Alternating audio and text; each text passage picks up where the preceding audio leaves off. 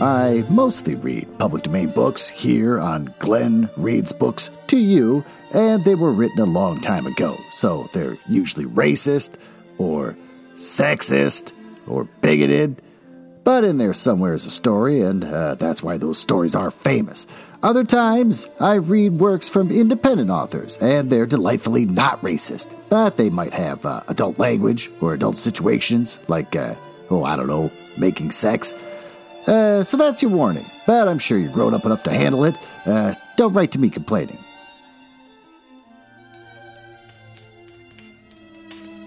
Oh, hello, and welcome to the Glenn Reads Books to You mansion. Why did I rename myself? Because I can't count on social media anymore to promote me. I realized that the name Leaves of Glenn is pretty obscure. No one's going to have any idea what the heck that podcast's about.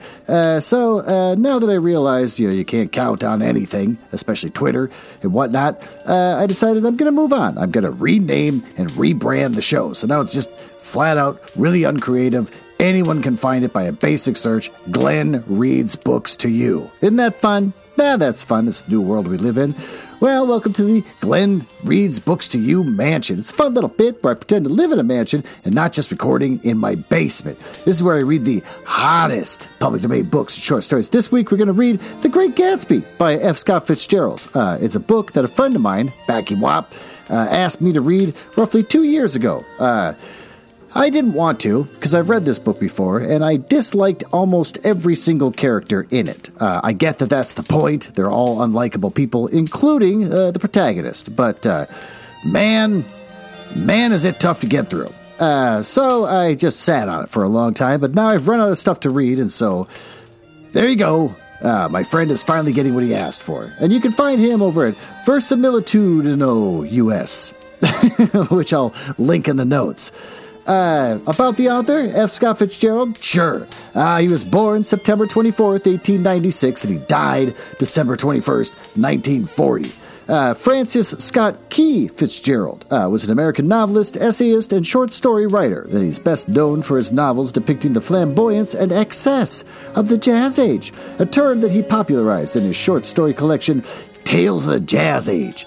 During his lifetime, he published 4 novels, 4 story collections, and 164 short stories, though he achieved some temporary success and fortune in the 1920s. Fitzgerald received critical acclaim only after his death, and is now widely regarded as the greatest American writer of the 20th century. One of them.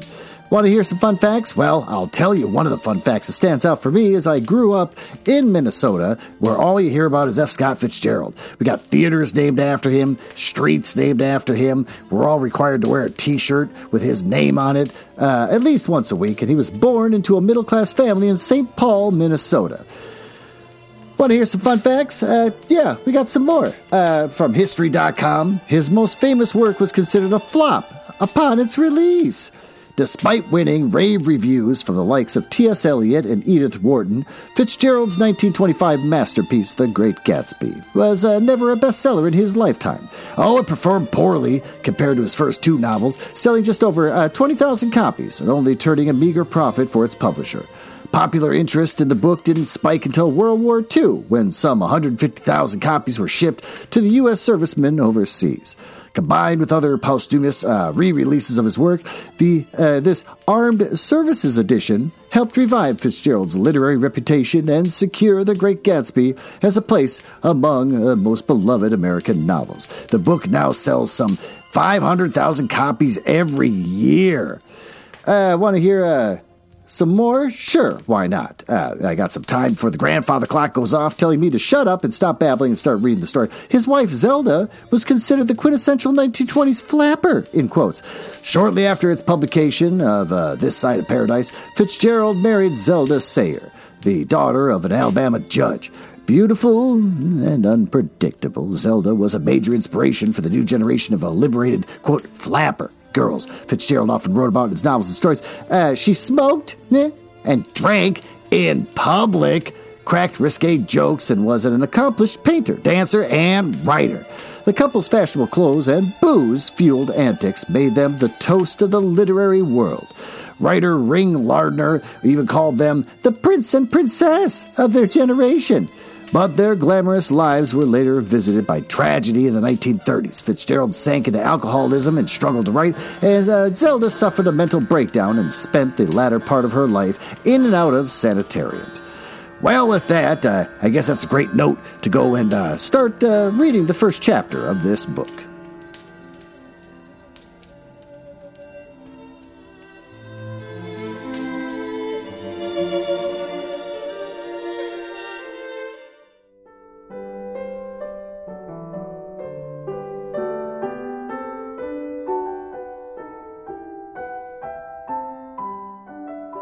Well, there you go. Why don't you get yourself settled here in the library of my mansion. It's a bit I can't let go of as I read Chapter 1 of The Great Gatsby. In my younger and more vulnerable years, my father gave me some advice that I've been turning over in my mind ever since. Oh, whenever you feel like criticizing anyone, he told me, just remember that all the people in this world haven't had the advantages that you've had. I didn't say any more, but we've always been unusually communicative in a reserved kind of way, and I understood that he meant a great deal more than that. In consequence, I am inclined to reserve all judgments, a habit that has opened up many curious natures to me, and also made me the victim of not more than a few veteran bores. The abnormal mind is quick to attach itself to this quality when it appears in a normal person. And so it came about that in college I was unjustly accused of being a politician. Oh, because I was privy to the secret griefs of wild unknown men. Most of the confidences were unsought. Frequently I have feigned sleep, preoccupation, or a hostile levity when I realized by some unmistakable sign that an intimate revelation was quivering on the horizon. For the intimate revelations of young men, or at least the terms in which they express them, are usually plagiaristic and marred by obvious suppressions. Reserving judgments is a matter of infinite hope. I'm still a little afraid of missing something that I forget that, as my father snobbishly suggested, that I snobbishly repeat, a sense of the fundamental dependencies is parceled out unequally at birth. And, after boasting this way of my tolerance, I came to the admission that it has a limit. Conduct may be founded on the hard rock or the wet marshes, but after a certain point I don't care what it's founded on. When I come back from the East last autumn, I felt that I wanted the world to be in uniform and at a sort of moral attention forever. I wanted no more riotous excursions with privileged glimpses into that human heart. Only Gatsby, the man who gives his name to this book, was exempt from my reaction. Gatsby, who represented everything for which I have an unaffected scorn. If personally is an unbroken series of successful gestures, then there was something gorgeous about him. Oh, some heightened sensitivity to the promises of life, as if he were related to one of those intricate machines that register earthquakes 10,000 miles away. Oh, this responsiveness had nothing to do with that flabby irresponsibility, which dignified under the name of the creative temperament, in quotes. Oh, it was an extraordinary gift for hope, a romantic readiness such as I have never found in any other person, which is not likely I shall ever find again. No, Gatsby, it turned out all right at the end. It was what preyed on Gatsby. That foul dust floated in the wake of his dreams that temporarily closed out my interest in a board of sours and short-winded elations of men. My family have been prominent, well-to-do people in the middle western city for 3 generations. The Carraways are something of a clan. We have that tradition that we're descended from the Dukes of Buccleuch. Not going to look that up. But the actual founder of my line was my grandfather's brother, who came here in 51, sent a substitute to the Civil War. Oh, that's a thing I read about a long time ago, sending a substitute. If you didn't want to go to war, especially the Civil War, you just hire a poor person and you pay him to go out there and do it for you. And started the wholesale hardware business that my father carries on today. Oh, I never saw this great uncle, but I'm supposed to look like him, with special reference to the rather hard-boiled painting that hangs in the father's office I graduated from in New Haven in 1915. Yes. Just a quarter of a century after my father. Burp. And a little later I participated in that delayed Teutonic migration known as the Great War. I enjoyed the counter-raid so thoroughly that I came back restless. Instead of being in the warm center of the world, the Middle West now seemed like the ragged edge of the universe, so I decided to go to the East and learn the bond business. Everyone I knew was in the bond business. Yes, I suppose to support one more single man. All my aunts and uncles talked it over as if they were choosing a prep school for me. And finally they said, yes, that's YEM-ES, with a very grave, hesitant face.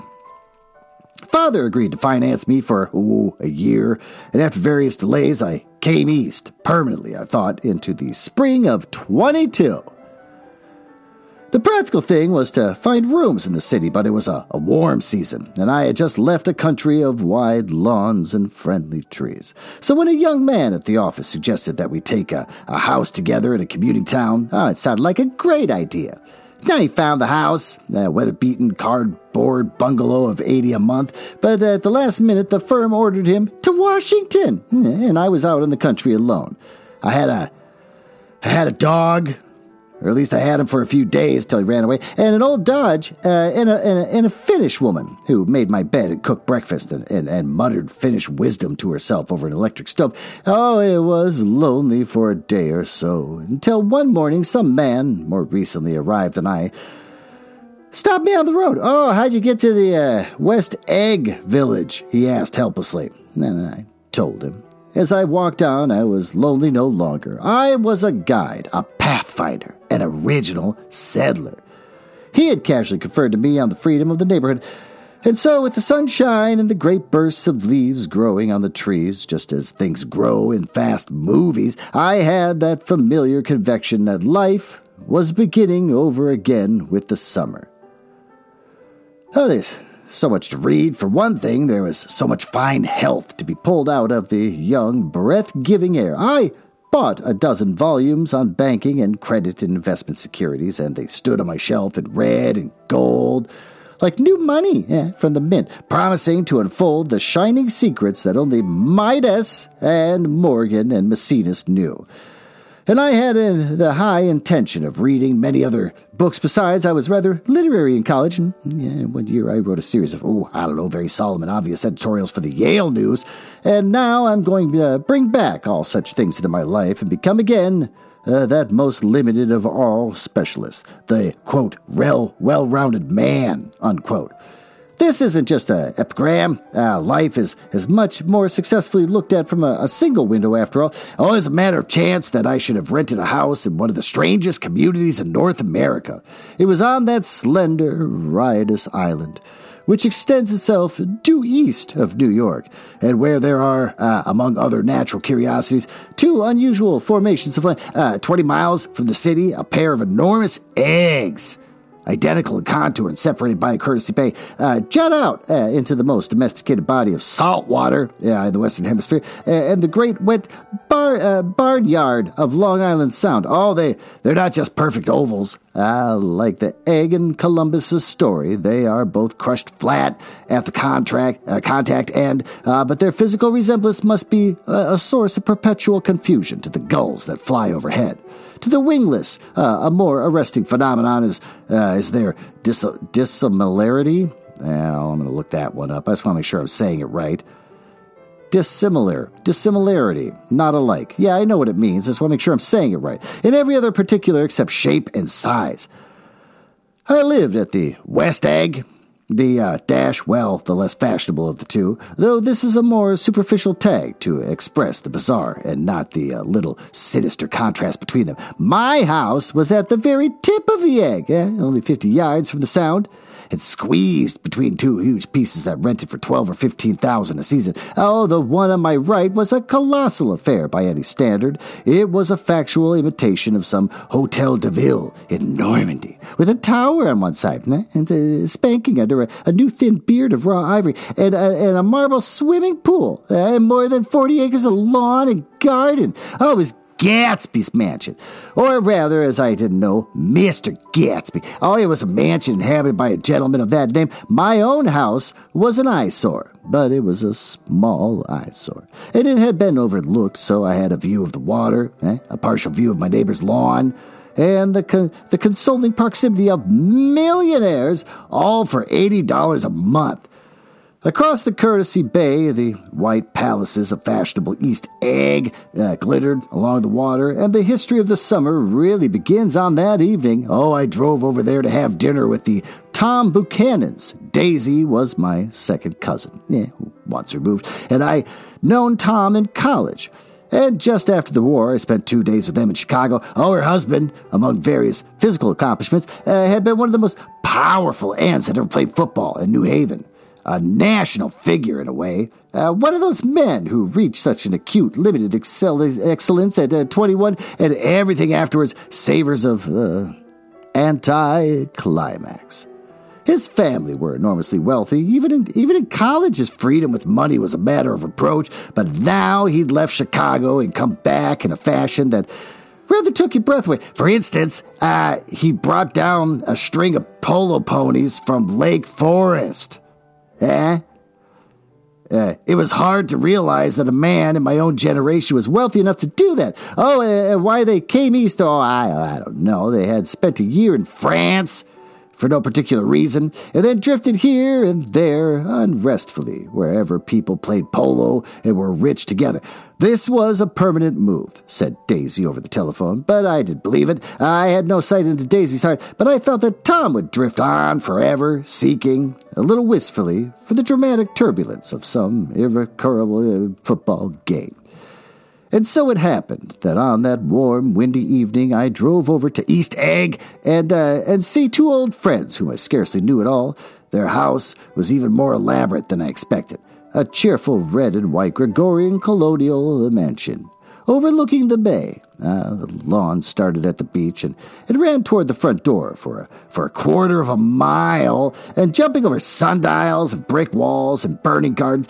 Finally, when it reached the house, drifting up to the side in bright vines as though for the momentum of its run, the front was broken by a line of French windows, glowing now with reflected gold and wide open to the warm, windy afternoon. And Tom Buchanan, in riding clothes, was standing with his legs apart. That's weird. On the front porch. He had changed since his New Haven years. Now he was a sturdy, straw-haired man of 30, with a rather hard mouth and a supercilious manner. Two shining, arrogant eyes had established dominance over his face and gave him the appearance of always leading aggressively forward. Not even the effeminate swank of his riding clothes, the effeminate swank, could hide the enormous power of that body. He seemed to fill those glistening boots until he strained the top lacing. You could see a great pack of muscle shifting when his shoulder moved under his thin coat. It was a body capable of enormous leverage, a cruel body. His speaking voice, a gruff, husky tenor, added to the impression of the factitiousness of the conveyed. There was a touch of paternal contempt in it, even toward people he liked. And there were men at New Haven who had hated his guts. Now I don't think my opinion on these matters is final, he seemed to say. Just because I'm stronger, more of a man than you are, that's in quotes. We were in the same senior society, and while we were never intimate, I always had the impression that he approved of me and wanted me to like him, with some harsh, defiant wistfulness of his own. We talked for a few minutes on a sunny porch. I got a nice place here, he said, his eyes flashing about restlessly. Turning me around by one arm, he moved a broad, flat hand along the front vista, including in his sweep a sunken Italian garden, a half-acre of deep, pungent roses, and a snub-nosed motorboat that bumped into the tide offshore. It belonged to Domain, the oil man. He turned me around again, politely and abruptly. We'll go inside. We walked through a high hallway into a bright, rosy-colored space, fragilely bound into the house by French windows at either end. The windows were ajar and gleaming white against the fresh grass outside that seemed to grow a little bit around the house, and a breeze blew through the room. Blue curtains in at one end and out at the other, like pale flags, twisting them up toward the frosted wedding cake of the ceiling, and then it rippled over the wine-colored rug, making a shadow on it as a wind does on the sea. The only completely stationary object in the room was an enormous couch, on which the two young women were buoyed up as though they were an anchored balloon. They're both in white, and their dresses were rippling and fluttering as if they had just been blown back in after a short flight around the house. I must have stood for a few moments listening to the whip and snap, the curtains, and the groan of a picture on the wall, and then there was the boom as Tom Buchanan shut the rear windows and caught the wind out of the room, and the curtains and the rugs and the two young women ballooned slowly to the floor.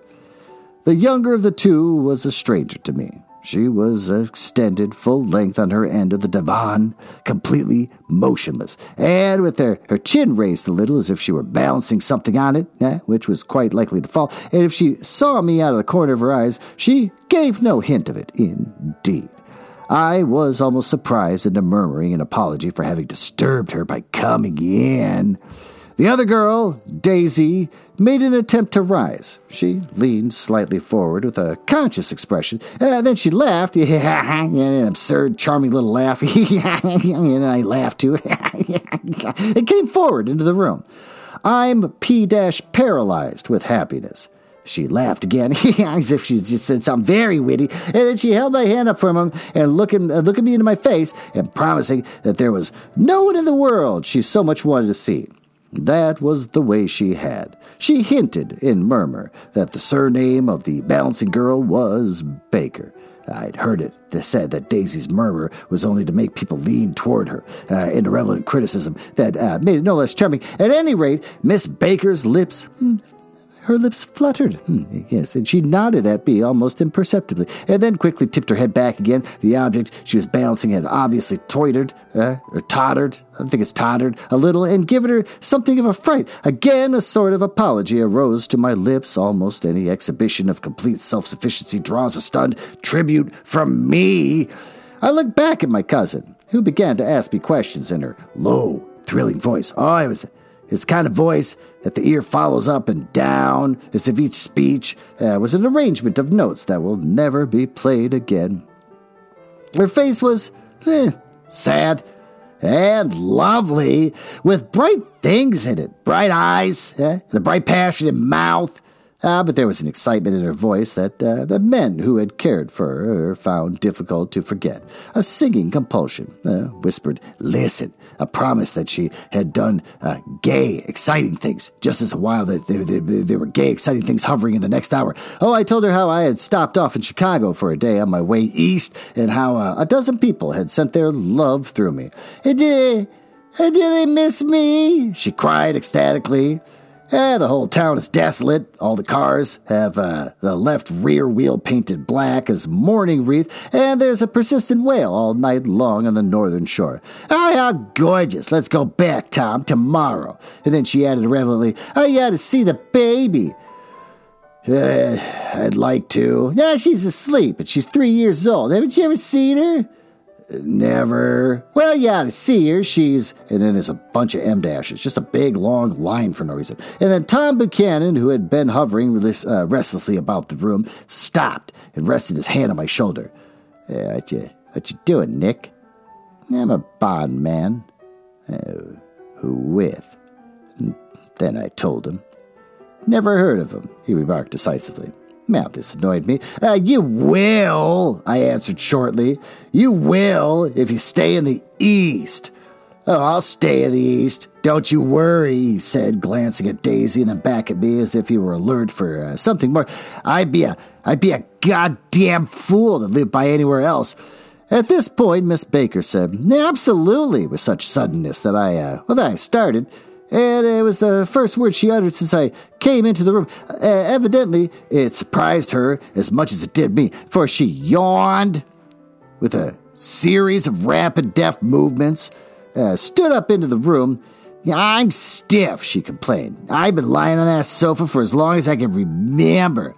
Don't look at me, Daisy retorted. I've been trying to get you to New York all afternoon. No, thanks, said Miss Barker to the 4 cocktails just from the pantry. I'm absolutely in training.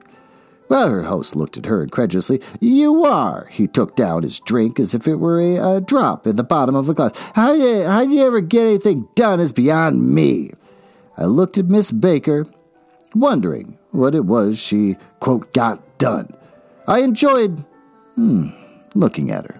She was a slender, small-breasted girl with an erect carriage. Ooh, that's sexy. She has an erect carriage, which she accentuated by throwing her body backward at the shoulders like a young cadet. Her gray, sun-strained eyes looked back at me with a polite reciprocal curiosity out of a wan, charming, discontented face. It occurred to me now that I had seen her, or picture her, somewhere before. "You live in West Egg," she remarked contemptuously. "I know somebody there." Well, I think that's a pretty good place for us to stop. Hearing about this small-breasted woman with an erect carriage kind of got me a little moist, got me a little wet. And I want to dip my toes into that lake? No, I want to go all in on that lake. I want to get fully wet. So why don't we go upstairs to the master bedroom, which is another little bit I like to do here in the mansion, where I tell you about the latest in romance literature from Penguin Random House Books. I'll meet you up there.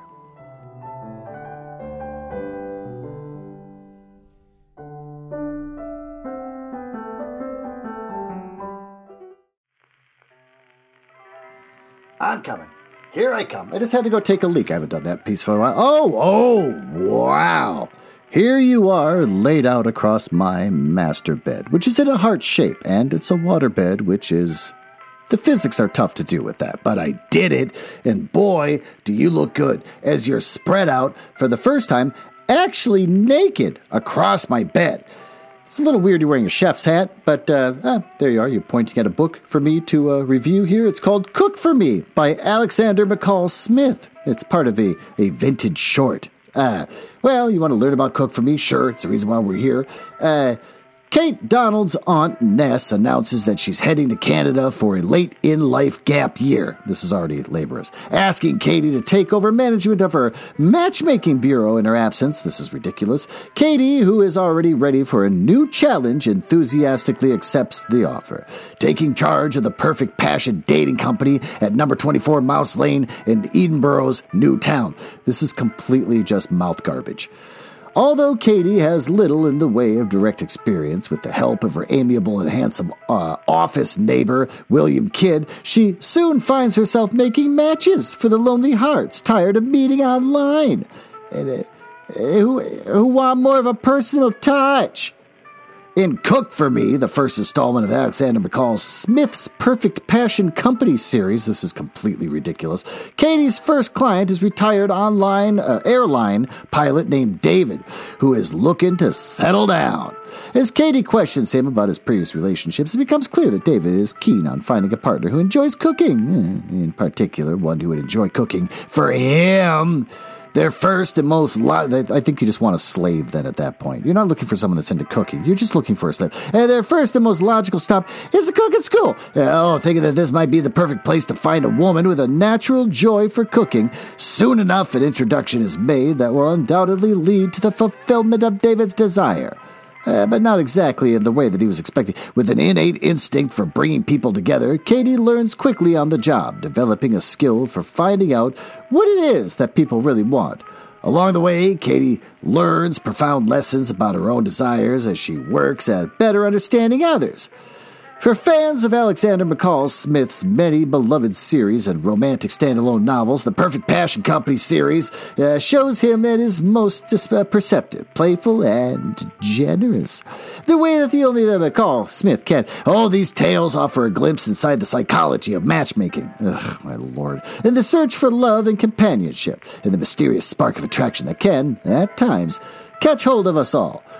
Well, that sounds like horseshit, and I was frustrated just reading it out loud. That's Cook for Me by Alexander McCall Smith. It's part of the vintage short category romance. It's an ebook coming out on February 14th, 2023. It's available at Amazon, Apple Books, Barnes & Noble, Books A Million, Google Play Store, and Kobo.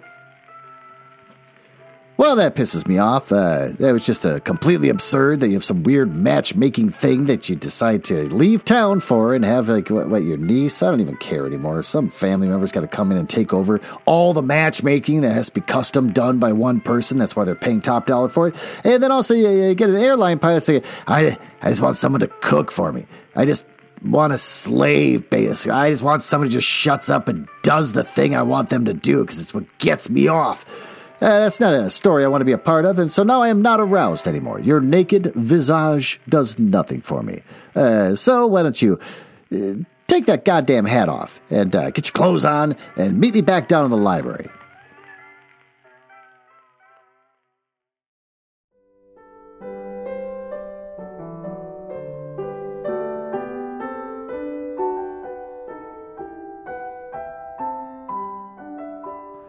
Well, there you are. Came back down to the library. Glad to see you got your clothes on. I was getting tired of looking at those areolas.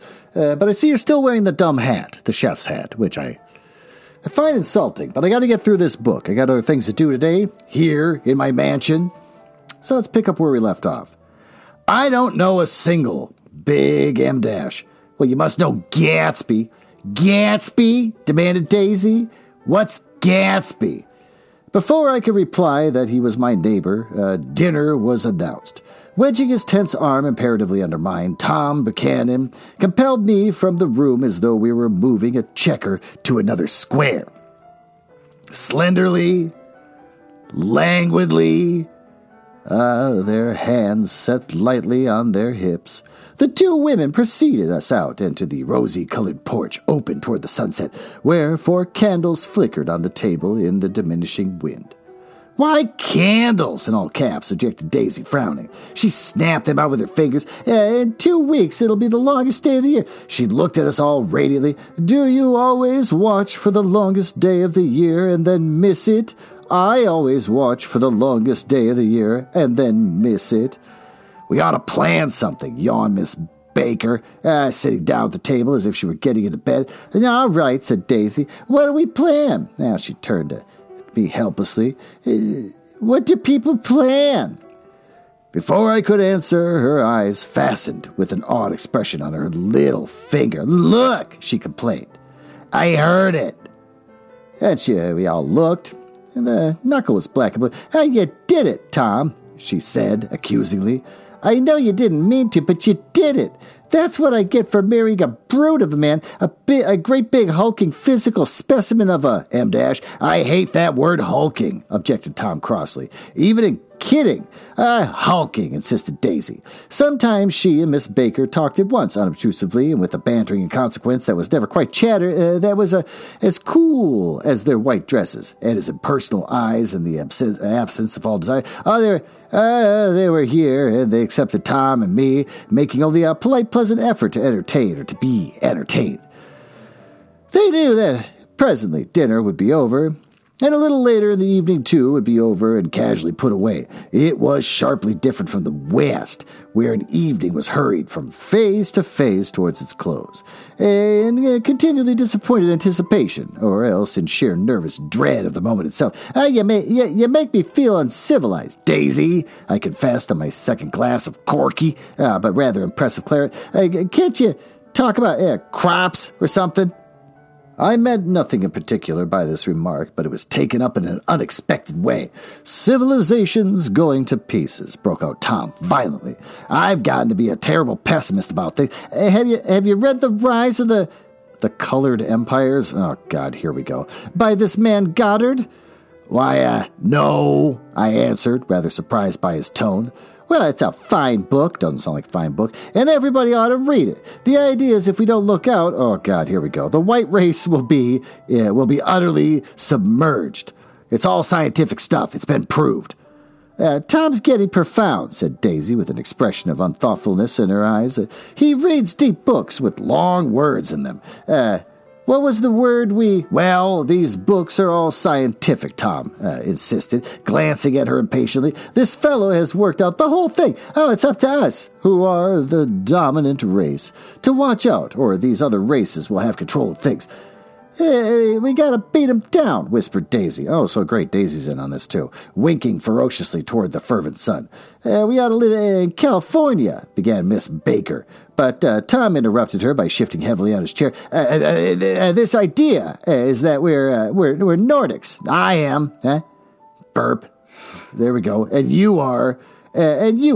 After infinitesimal hesitation, he included Daisy with a slight nod, and she winked at me again. I just burped again. "And we produced all the things that go to make civilization. Oh, science and art and all that. Do you see?"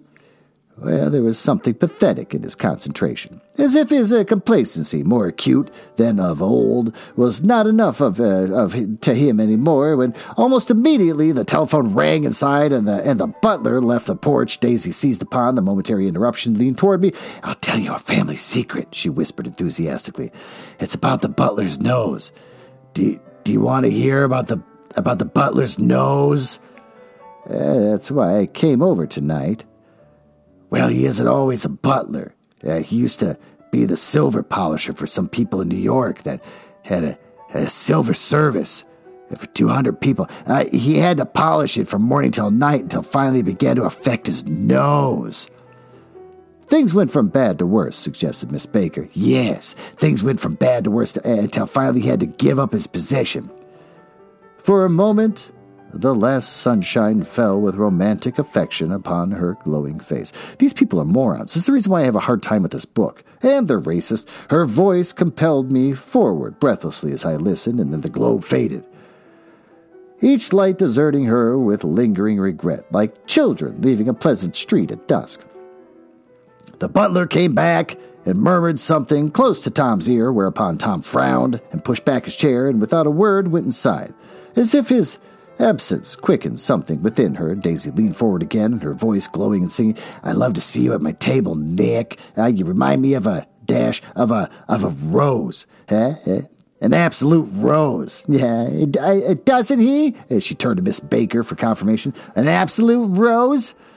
"Well, this is untrue. I'm not even faintly like a rose. She was only extemporizing, but the stirring warmth flowed from her, as if her heart was trying to come out to you concealed in one of those breathless, thrilling words.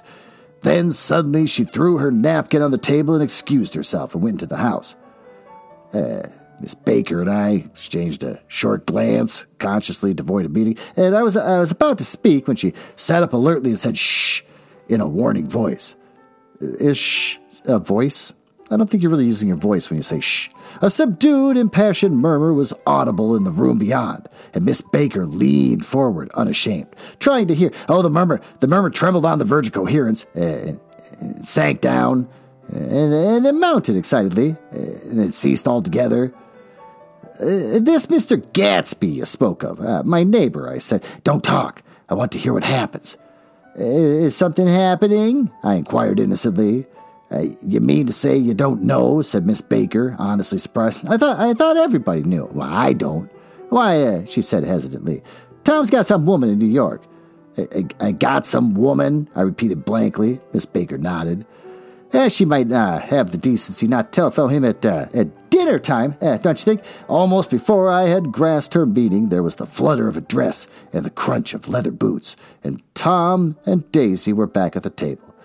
"It couldn't be helped," cried Daisy with tense gaiety.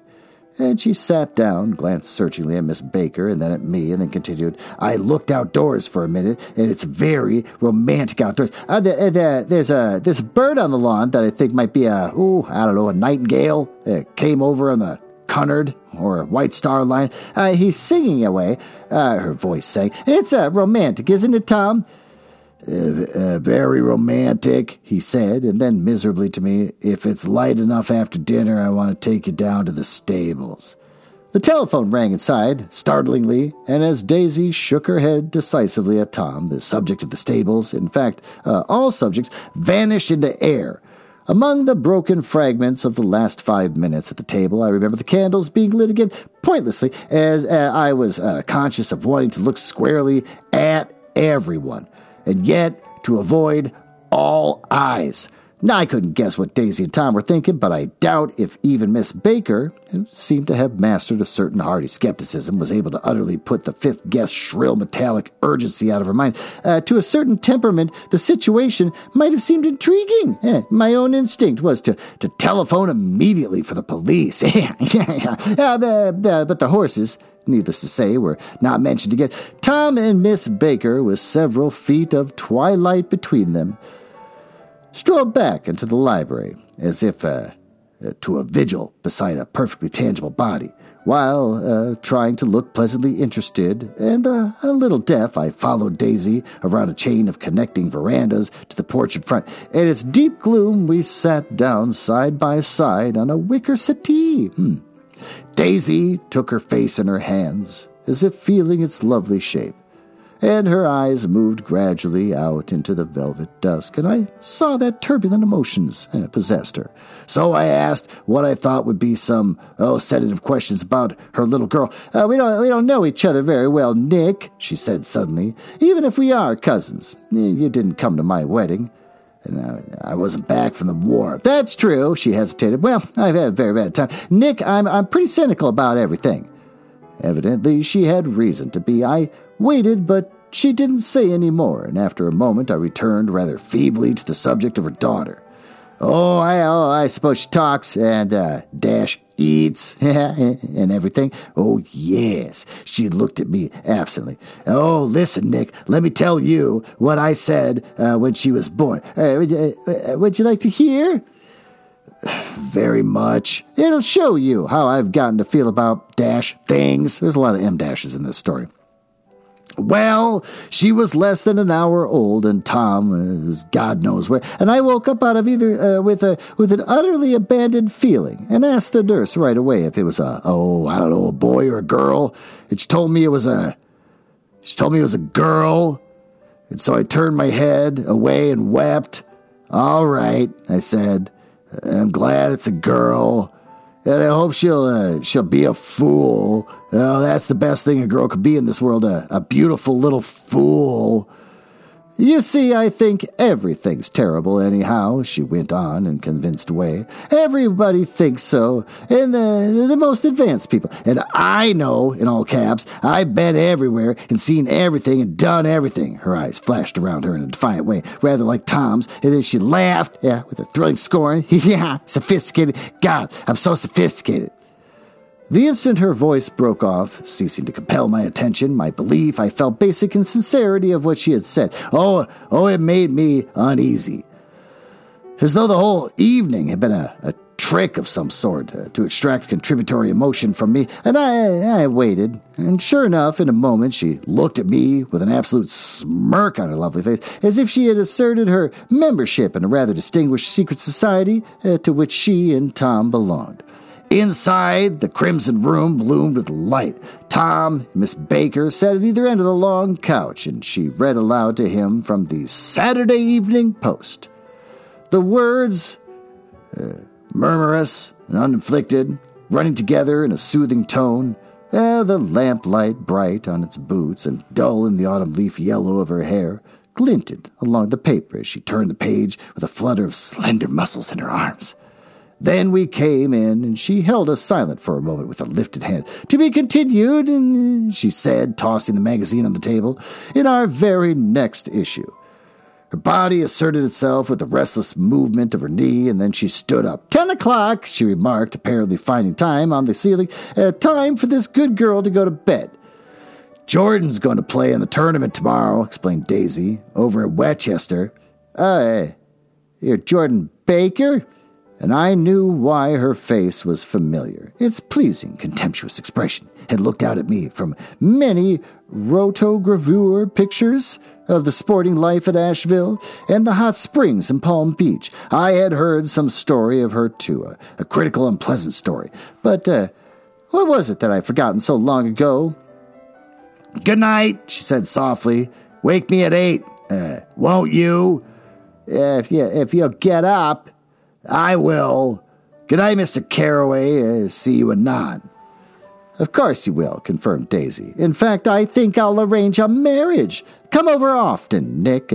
I'll sort of, fling you two together. You know, lock you up accidentally in linen closets and push you out to sea in a boat and all that sort of thing." Good night," called Miss Baker from the stairs. "I haven't heard a word." "Now, she's a nice girl," said Tom after a moment. "They oughtn't to let her run around the country this way." "Who oughtn't to?" inquired Daisy coldly. "Her family." "Her family is one aunt, about 1,000 years old. Besides, Nick's going to look after her, aren't you, Nick? She's going to spend lots of weekends out here this summer, and I think the home influence will be very good for her." Daisy and Tom looked at each other after a moment in silence. Is she from New York?" I asked quickly. "From Louisville. Our white girlhood has passed together there, our beautiful white, big long dash. Did you give Nick a little heart-to-heart talk on the veranda? Demanded Tom suddenly. Oh, did I? She looked at me. I can't seem to remember, but I think we talked about the Nordic race. Yes, I'm sure we did. It sort of crept up on us. The first thing you know, don't believe everything you hear, Nick, he advised me. I said lightly that I had heard nothing at all, and a few minutes later I got up to go home, and then they came to the door with me and stood side by side in a cheerful square flight, and I started my motor. Daisy peremptorily called, "Wait! I forgot to ask you something. It's important. We heard you were engaged to a girl out west." "That's right," corroborated Tom kindly. "We heard that you were engaged." "That's libel. I'm too poor." Yeah, but we heard it," insisted Daisy, surprised me with opening up again like in a flower-like kind of way. "And we heard it from 3 people, so it must be true." Of course, I knew what they were referring to, but I wasn't even vaguely engaged. The fact that Gossip had published the bands, I don't know what the bands are, the bands with 2 ends, was one of the reasons I had come east. You can't stop going with an old friend on account of rumors, and on the other hand, I had no intention of being rumored into marriage. Their interest rather touched me, and I made them less remotely rich. Nevertheless, I was confused and a little disgusted as I drove away. It seemed to me that the thing for Daisy to do was to rush out of the house, child in arms, but apparently there was no such intentions in her head. As for Tom, the fact that he had, quote, had some woman in New York was really less surprising than he had been depressed by a book. Something was making him nibble at the edge of stale ideas, as if his sturdy physical egotism no longer nourished his peremptory heart. Oh, already it was deep summer on the roadhouse roofs and in front of the wayside garages, where new red gas pumps sat out in pools of light. And when I reached my estate at West Egg, I ran the car under its shed, and I sat for a while on the abandoned grass roller of the yard. Oh, the wind had blown off, leaving a loud, bright night, with its wings beating in the trees, and a persistent organ sound as the full bellows of the earth blew frogs full of life. The silhouette of a moving cat wavered across the moonlight, and turning my head to watch it, I saw that I was not alone. 50 feet away, a figure had emerged from the shadow of my neighbor's mansion, was standing with his hands in his pockets, regarding the silver pepper of the stars. Something in his leisurely movements and the secure position of his feet upon the lawn suggests that it was Mr. Gatsby himself, come out to determine what share of our local heavens. I decided to call to him. Miss Baker had mentioned him at the dinner, and that would do for an introduction. But I didn't call to him, for he gave a sudden intimation that he was content to be alone. Oh, he stretched out his arms towards the dark water in a curious way, and as far as I was from him, I could have sworn he was trembling. Involuntarily, I glanced seaward and distinguished nothing except for a single green light, minute and far away, that might have been at the end of a dock. And when I looked once more for Gatsby, he had vanished, and I was alone again in the unquiet darkness. Well, that's the end of that chapter. That's a lot of fun. Why don't we retire to the smoking room where we can review what we just read.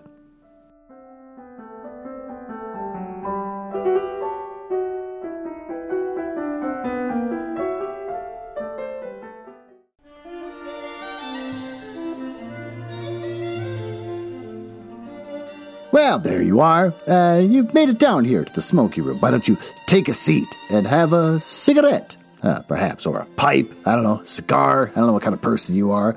I don't smoke. I vape. Hear that bird? My wife put that bird here in this room. Let's recap the story that we just read here in Chapter 1. Nick Carraway had a rule for himself where he likes to reserve all judgments on people until he fully knows them, which changed after he came back from the East. We heard that right away in the beginning of the story. The East is just a weird way of saying New York. He just went to New York. Who cares? East Coast. He wants people to be in uniform and at a sort of moral attention forever. Except for Gatsby, as we'll find out later. So that's kind of the thing about this story, is that I guess you finish reading the story, you get to the end where the entire story and all the people and the sequence of events play out, and then it all makes sense, and then you go back and read the intro to the first chapter, and then suddenly his little speech makes sense. Kind of a weird way of going about that, but, interesting. He grew up a rich boy in the Midwest and eventually moved out east to New York to get into the financial trade with a company name that they had never actually say. He even says, I told Tom, and then he's like, oh, I never heard of that place. So they never actually say what the name is. And he found a place to rent next to a huge mansion on Long Island. And it's eventually called over to his cousin Daisy and her husband Tom's place on the other side of the island. Nick hangs out with them and their bored friend, Miss Baker, and they have small talk and have a lame meal before Tom is called away to a phone call. Daisy follows him into the other room, and they argue a lot. And then Miss Baker tells him that, Tom's seeing another woman in New York City. More phone calls, but no one's allowed to answer them. And with a lot of tension, a whole lot of tension in the room. And then when Tom and Miss Baker go inside to, read to each other, Daisy confides in Nick that she's fussed. And she doesn't really know much about her new daughter that she just birthed. She doesn't really have much of a connection to this child she just gave birth to. The kid's barely even around. And when Nick and Daisy go inside, Tom and the woman, Miss Baker, they're reading to each other. So when she goes to bed, Nick leaves. And so when he gets home, Nick sits in his yard for a while. He sees Gatsby come out to his house, and Nick's going to go, oh, hi. I guess the intro, when you meet a stranger, it's like, I heard other people talking about you. He thought that was good enough. But there's nothing except he sees him stretching his arms. He doesn't realize that Nick's sitting there watching him. He just stands out there and stretches his arms across the water. And it just looks at it. And so then Nick's like, what the hell is he looking at? So he turns his head and he says, there's like a green light at the end of the dock, some kind of little dumb beacon. And he's just sitting over there holding his arms out to the dumb beacon. Turns back, Gatsby's gone. So basically what we experienced here in the first chapter is the first season of Vanderpump Rules. What's good about this? Well, for the first time in a while, this story that I've been reading, unlike other stories, is actually very well written. I've read this author before. I think he wrote Main Street, which is about a wealthy family that just moved to St. Paul, Minnesota, and they moved in and they wanted to get to know everyone and be important people in the community, and then how it all kind of turns against them because people are animals. And so he basically, and he does a very good job getting you there. It's believable without being laborious. So he's a good author. I'm afraid that the more I dig into this author as I read each chapter, I'm scared I'm going to find out that he's a horrible person. Like every author I ever read, they're all horrible people. It's anything beyond 20 years ago, they're just horrible people. So what's good? The writing is good. What sucks? I don't like any of the characters. They're racist. Casually racist. Just dumb racists. Oh, I read a book that says I should be racist. You should really read it. Then his wife's like, oh yeah. Turns out I'm also casually racist because he told me about this book he read. Just idiots. It's part of the reason why I have a tough time getting through this book, but it is well written. What do we learn? Well, the first chapter sort of starts kind of at the end. It's kind of wrapping up the story, even though us as the reader have no idea what the hell they're talking about. After all the events that have happened, Nick is disillusioned with, quote, the East, and how disingenuous everyone is from what he's used to out in the Midwest. He says that right away in the beginning of the book, and you only really understand to what extent he's talking about after you've finished the damn thing. His desire for people to be at, quote, a sort of moral attention calls back to his time in the military, where interactions were predictable and guarded, something I think that he appreciated because it was safe, something that he shared with Gatsby, as they both have, we'll find out later, served in the military, but it's something that has benefited Nick, who's more focused on the truth, and probably didn't help Gatsby at all because that guy lives in a fantasy world, as you'll find out as you continue reading it. It's part of what makes this first chapter so difficult for the new reader. There's a lot of references to the Midwest as compared to the East. In the beginning of the book, it's in the frame of the Midwest being stagnant, where the East is full of excitement and opportunity. But we'll find out as the story goes on that by the end, he's making it clear that everyone in the East is miserable and dishonest, in contrast to where he grew up. We also got to give some credit to characters that are pretty fleshed out. Mind you, unlikable, but fleshed out. You got the racist and emotionally violent, self-righteous Tom. You got the manipulative and emotionally needy and self-indulgent Daisy. The emotionally and self-serving Jordan. The author has set up a running theme of like parties throughout this book, which we'll find out as we go on, which is constantly filled with tension and misery. And as the chapter ends with an ongoing theme of Gatsby reaching out to Daisy in the past, because that's a thing we're going to find out later. They dated once, and so now he's just obsessed with her. So he stands there on the banks of his lawn and holds his arms out to her, reaching out to the past, the nostalgia that he feels, which is probably symbolized by the green beacon. So that's kind of our first chapter. It's a little bit heavy, not a lot going on in it, but once you finish the book and you go back to the first chapter, you go, oh, look at that. Oh, you really set it all up. Too bad you got to read the whole book to hear it. Well, with that, thanks for listening. Oh, and my wife just came home. Hi, hon. You jerking off down here? Jerking off to great literature. Well, with that, thanks for listening, and I will see you next week.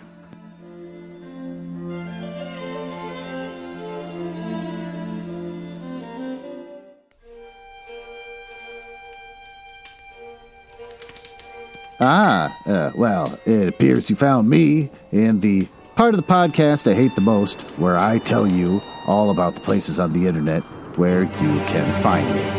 You can tell I hate this because of the sound effects making it sound like a stormy night in the drawing room of the damned. Now, there's that. Are you cool? I like cool people. It's the reason why I got involved in this business to begin with, just to meet cool people. Not losers. So if you're cool, feel free to go over to my website, nuzzlehouse.com, which basically just points you to Mastodon. Why did I go all in with Mastodon? I have no idea. But if you go there, it'll point you to my link tree where you can listen to episodes, which is confusing and meticulous. But if you want to go to just my link tree, which is linktr.ee/Nuzzlehouse, it'll point you to all the rest of my shows, like Glenn Reads Books to You, which you're listening to right now, Gestating the Curious Mind, where my wife and I write paranormal smut and then publish it on Amazon, and also Nuzzle House's CBS Radio Mystery Theater, where we basically create our own episodes of Radio Mystery Theater, a show from the 70s, because they don't make them anymore. Damn it, we want to hear something new. Oh, I'm also on Instagram, something that I try to use but dislike, which is Instagram.com/HouseNuzzle. And the lesser now, thanks to Elon Musk, Twitter. Used to be my home, and now I can't stand it, which is Twitter.com/HouseNuzzle. And since I think you might be cool, you can always just email me directly, glenn.nuzzles@gmail.com. But don't email if you're a nerdlinger or a dork. Now, back to business. Can't believe I drank all of them already. There's got to be one left.